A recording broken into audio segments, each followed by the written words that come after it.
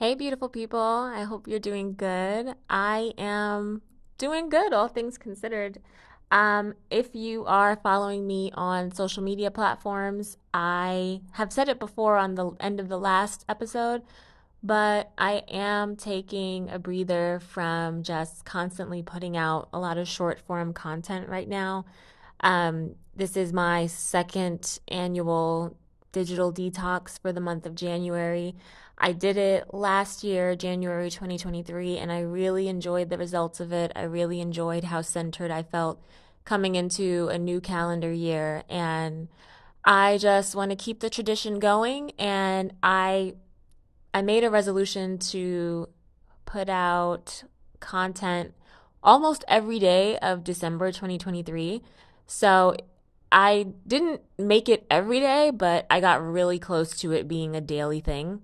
And that took a lot out of me on top of having a full time day job and other passion projects that I'm working on and trying to show up for myself and friends and family and all that good stuff. So this month is really slow on the content front for me, and I apologize if I've disappointed you, but I really think it's good for my mental health and it's good for me so that I can come back refreshed and come back with some really great content after this month is over. So, thank you so much for your patience. I really appreciate having you here and bearing with me while we navigate this crazy ride called life.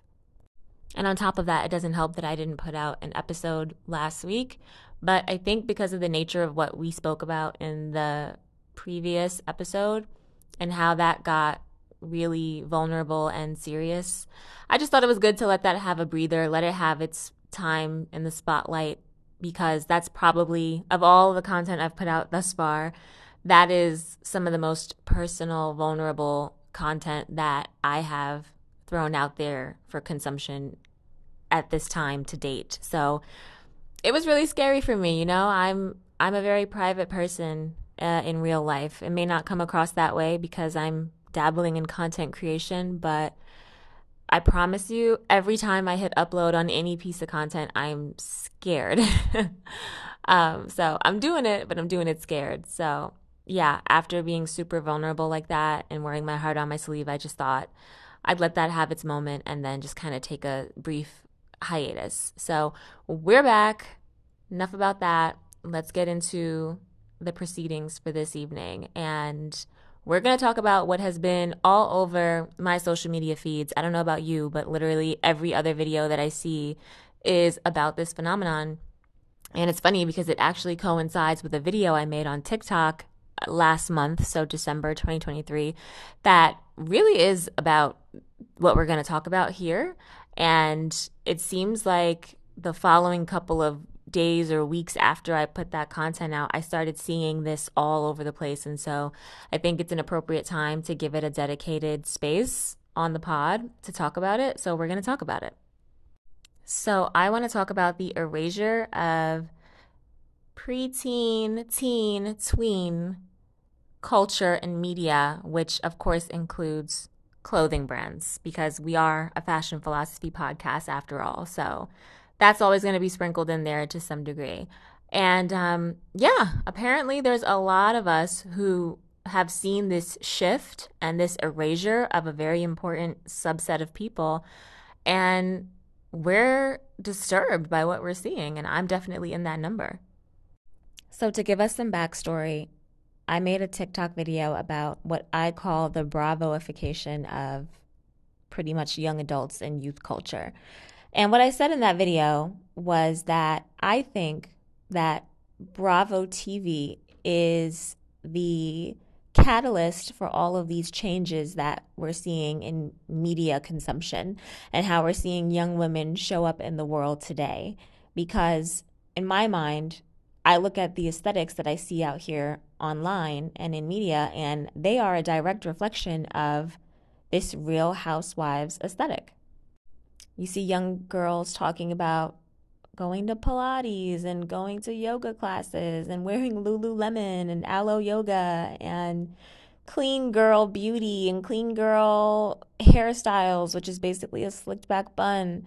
And we're seeing the deification of these really young celebrities like Sophia Richie, who comes to mind, who this might be an unpopular opinion and you don't have to share it, but I think that she looks so much older than her age.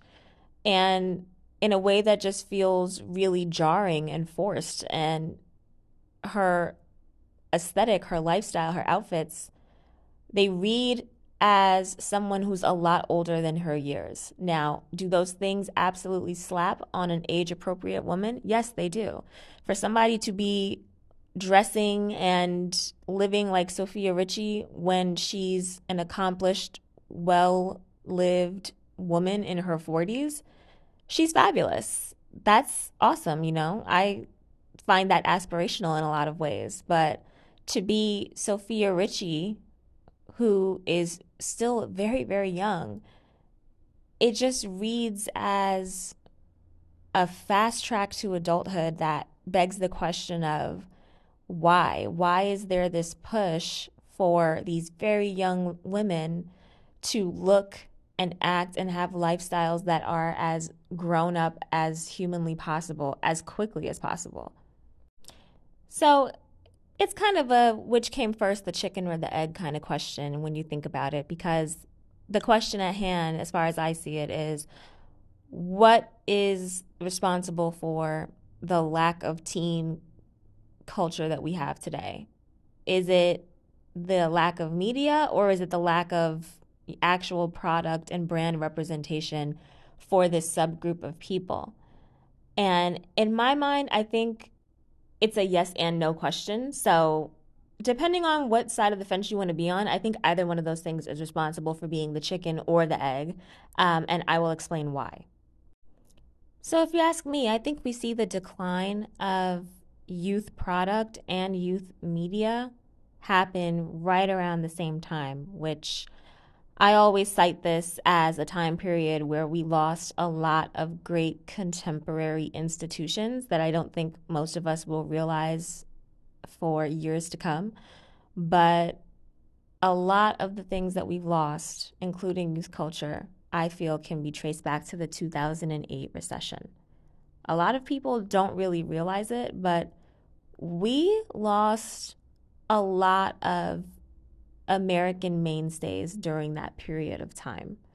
And we're just now reeling from the after effects of it because, of course, there's so much life that has happened full on, like between 2008 and now. It's like, God, can we catch a break? So it's been hard to kind of step back and look at the ramifications of 2008 because of so many of the other things that happened within the years following that. But let's at least take a look at youth culture. And so we can examine further what we're talking about here.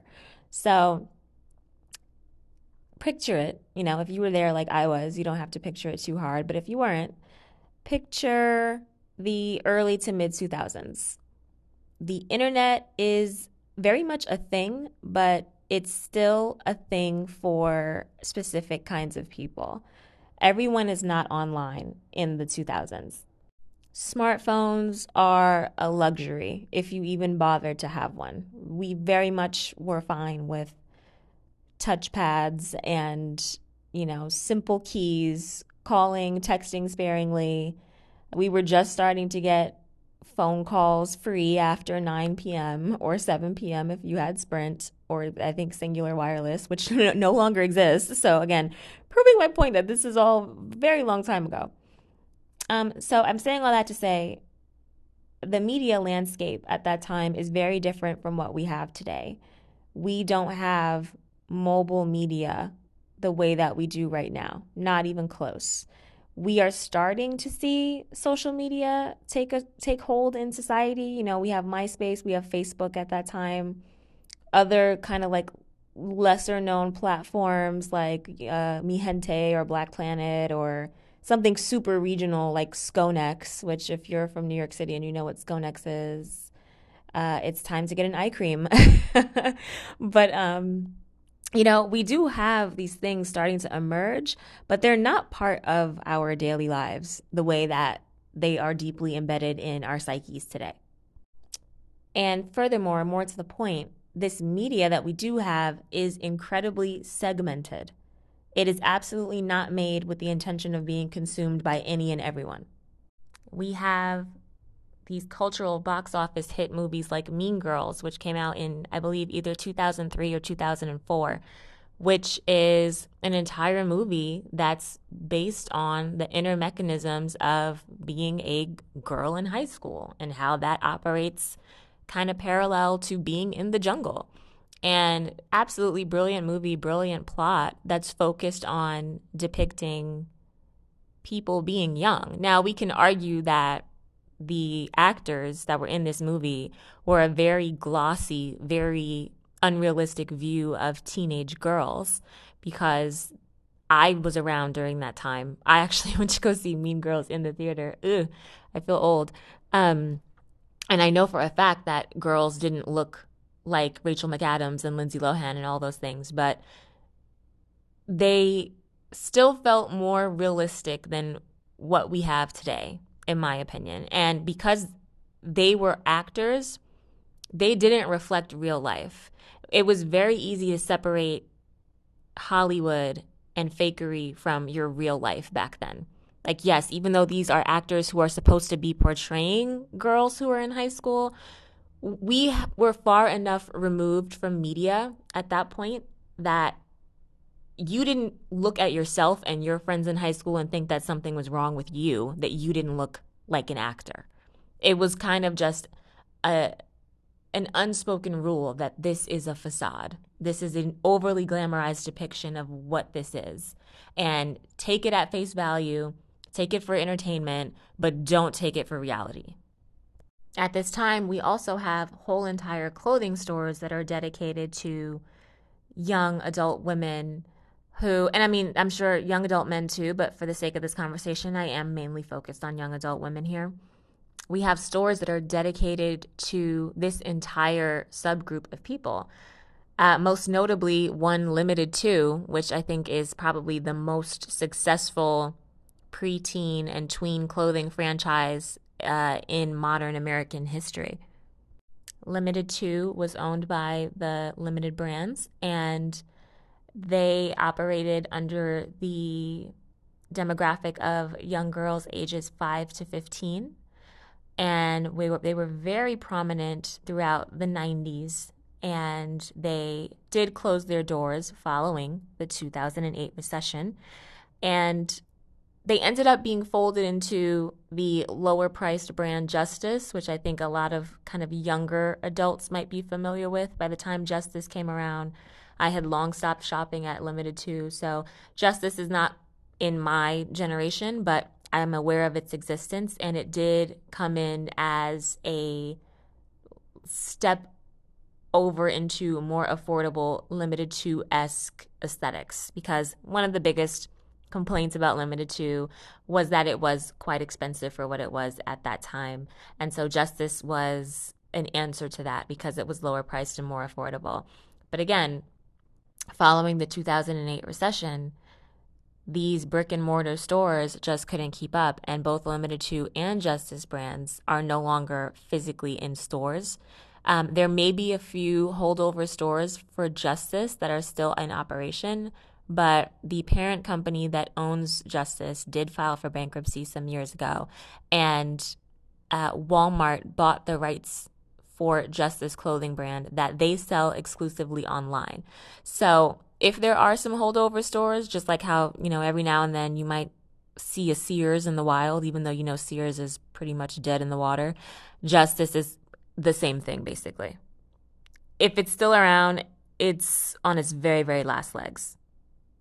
Not to mention other clothing brands like Wet Seal and Mandy's and stores like Rave and 579 that catered to young women. 579 was a little racy, but it catered to a younger adult woman.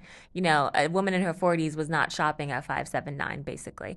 So we had a bunch of stores that were dedicated to this young female demographic that no longer exist. Most of those stores I just named I think essentially all of them have filed for bankruptcy at some point since 2008. And if any of them are still in operation, they have for sure closed a lot of stores in the years that they've been in operation. And they are not generating anywhere near a profit that they did in the 2000s, I can assure you.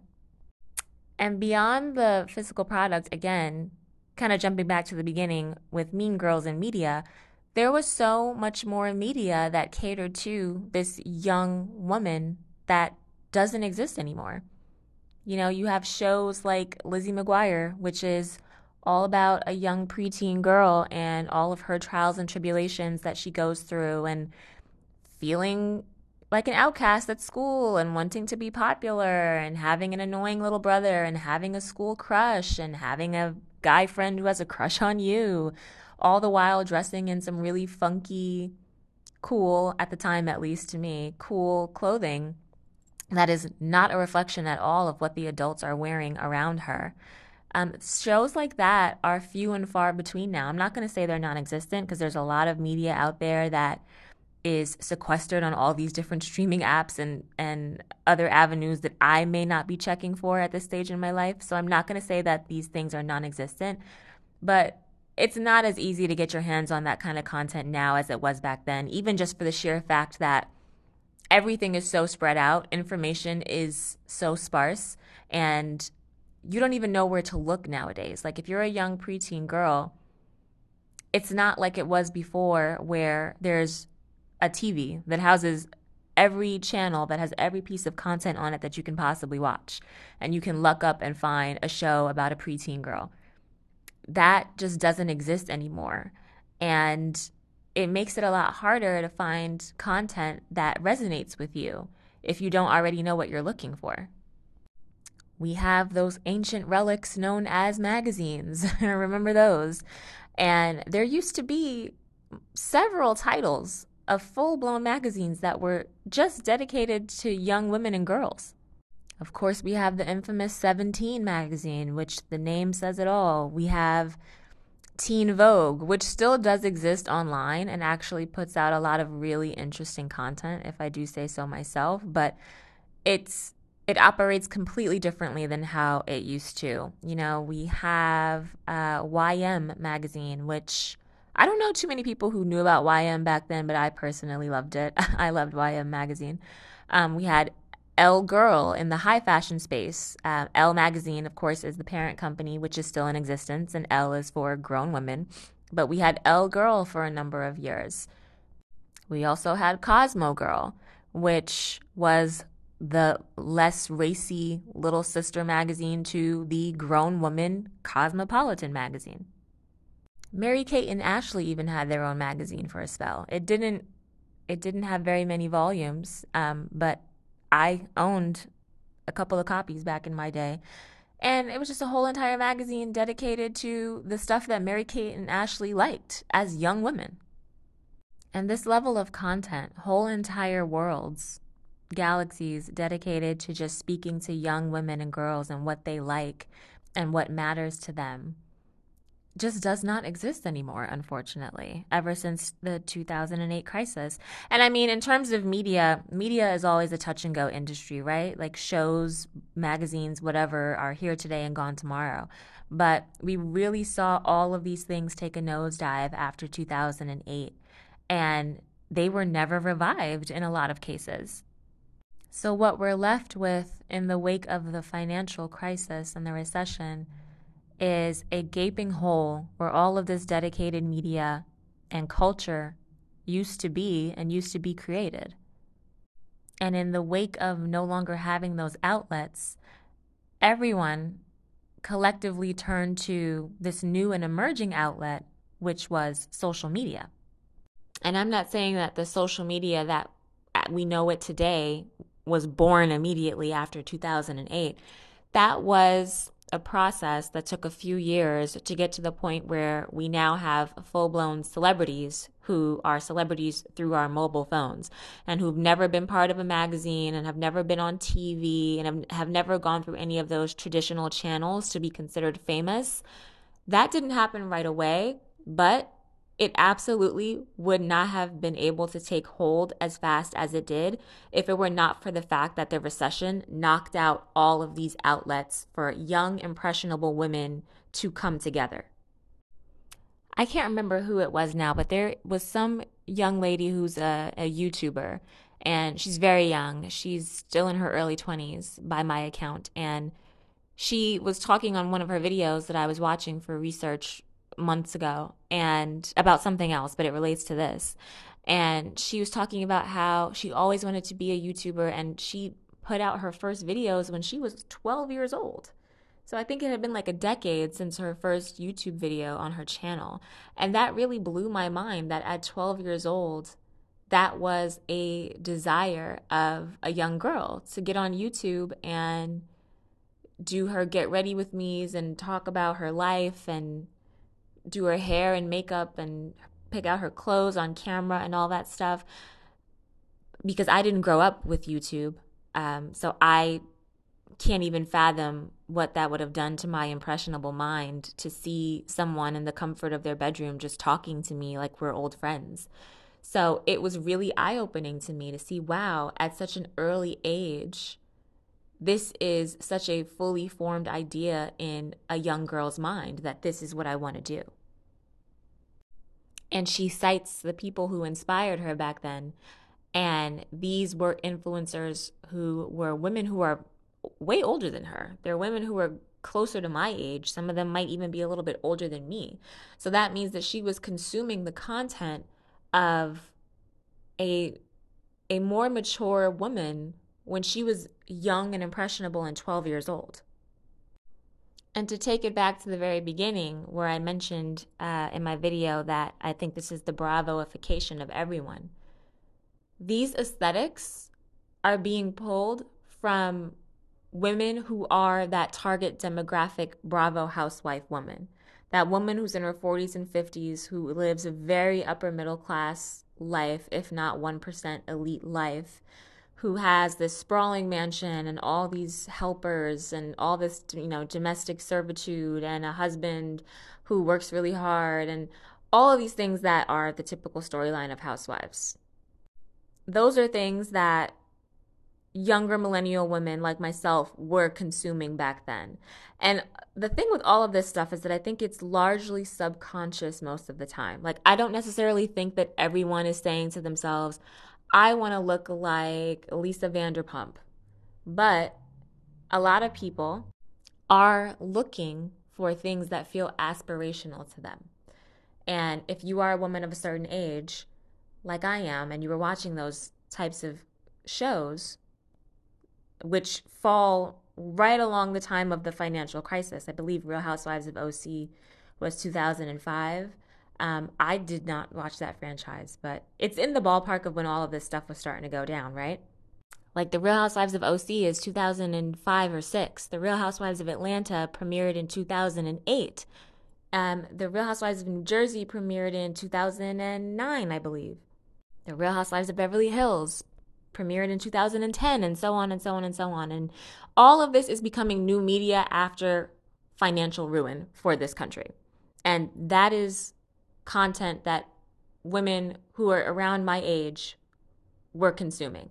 And then as we got older and we tried to be more aspirational, we were mimicking those things subconsciously because that's what we perceived as aspiration because we watched those things and saw people living that way and wanted to emulate that.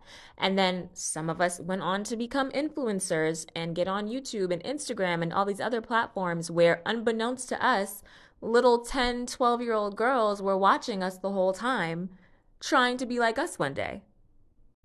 Which leads us into modern day where we have all of these really young teenage girls who want to shop at Sephora and want to completely bypass the stage of wearing crappy drugstore makeup and going straight to Sephora and using Drunk Elephant and Sunday Riley and whatever other products that they're using that most women are twice their age just now starting to buy for the first time. And they're talking about their skincare routines and they're using retinol on their little baby faces, which they're totally going to regret. And they're waking up at 6 a.m. to go to Pilates, and they're wearing their matching Lululemon sets, and they have tape in extensions, and they're, eating clean and doing a juice cleanse and like doing all this stuff that was first portrayed on the silver screen in America by the Real Housewives and by Bravo Television. And I feel for the young girls because they didn't have any other outlets. It's not even as though I really feel as though this is their own choice. It would be one thing if this was your choice and you were making a conscious decision to follow down this path. But how much of a choice is it when there are no other aesthetics or cultural outlets for you to pour into? With a lack of dedicated media means a lack of dedicated products. And I don't think that people in the past were in the business of making these teen and tween centric universes out of the kindness of their hearts. No, there was money involved, there was revenue behind it. And effectively, now, what big business has said is that it's not profitable to be youthful anymore. And that's why they're not catering to them. And they're catering to everyone ages 15 to 45, which is crazy because there's so much life in between those age ranges that culturally it makes no sense that we should all be indulging in the same things and wearing the same things. And everybody's buying Baccarat perfumes and buying diptyque candles. And everyone has the same vacation spot on their bucket list. And it's just like there's no reason why a 15-year-old and a 35-year-old should have the same identical Christmas wish list. There's no reason for that. We've gone deeply off the rails as a Western society, and we need to reel ourselves back in and say that money cannot be the end all be all here, because what we have now is this petri dish of culture that we're all supposed to partake in at the same time, but we're not all developmentally in the same place. So how can we all enjoy this to the same degree? I know young girls like Alabama Barker and Jodie Woods are internet sensations. And they're beautiful young girls, but they're still young girls at the end of the day. And I just feel like even if we are shoulder to shoulder in Sephora trying on the same foundation, you and I are not the same. Consolidating millions and millions of women into the same group and trying to have us all enjoy the same things. For an investor, that might be an incentive for them because they can capture twice the market share with minimal effort. But we lose out on so much culturally when we do that.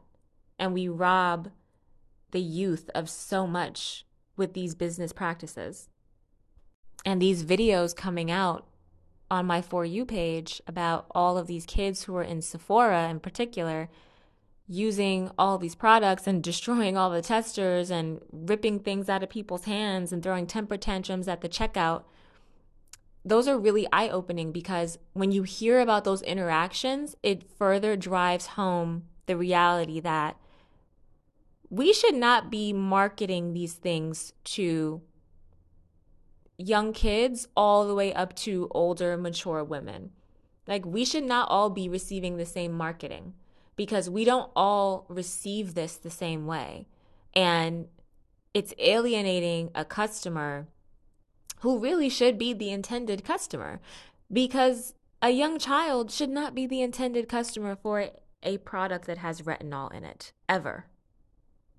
And greed being the root of all evil, and late stage capitalism being the root of all things frustrating in this country, has made it so that Sephora and God knows what other retail institutions are a nightmare to partake in and to purchase from. Because these shareholders and these corporate bigwigs and whoever else that stands to benefit from capturing the market share, they do not care that it's diluting the brand. They do not, and they certainly do not care that it's destroying youth culture. I'm sure they could care less. But that is the end result of what's happening, and it's spiraling out of control. It's making it so that so many people are not having a good time. Like, I personally haven't set foot in a Sephora in years, not even just because of the teenagers, but the teenagers and the little kids certainly don't help me to want to set foot in there and spend my hard-earned money. What we need is to really rally and push these media brands to either resurrect, come back from the dead, or create new ones, create new outlets. I remember there were whole entire TV channels dedicated to young adult programming when I was growing up, and that was not that long ago. And we need to revive these brands so that they don't just live in the canals of the retail underworld like Justice, which is just sitting on Walmart.com, languishing on the vine. We need to rally behind them, get investor money behind them because teens and tweens, they do want to feel like they belong to something. And that's a very real human desire that most of us have. But they want to belong in spaces that were never designed for them. And I understand why they're over there because we never took the time to rebuild those spaces that we lost after 2008. And I feel for them because they don't really have a stake in the real world where they belong. And that's all she wrote, folks. I don't have the answers per se, but I definitely have the questions. And it seems like a lot of us are asking these questions right now. So hopefully, somebody who's in the position to do something about it will hear it and give these kids the outlet that they desperately deserve and crave. And that's what I will leave you with. Please be a dear if you haven't already. I would love if you left me 5 stars wherever you listen to this podcast. If you want to write some words to go along with those 5 stars, I would love that as well. Newsletter sign up is in full effect. If you signed up for the newsletter before, please sign up again at the links in my bios on social media because something happened with the link and it got broken, and I don't know how many email addresses I lost, unfortunately. So, would love it if you signed up just one more time. Give me 10 seconds out of your busy life. I would be eternally grateful. And that's it from me. Have a good one, you guys.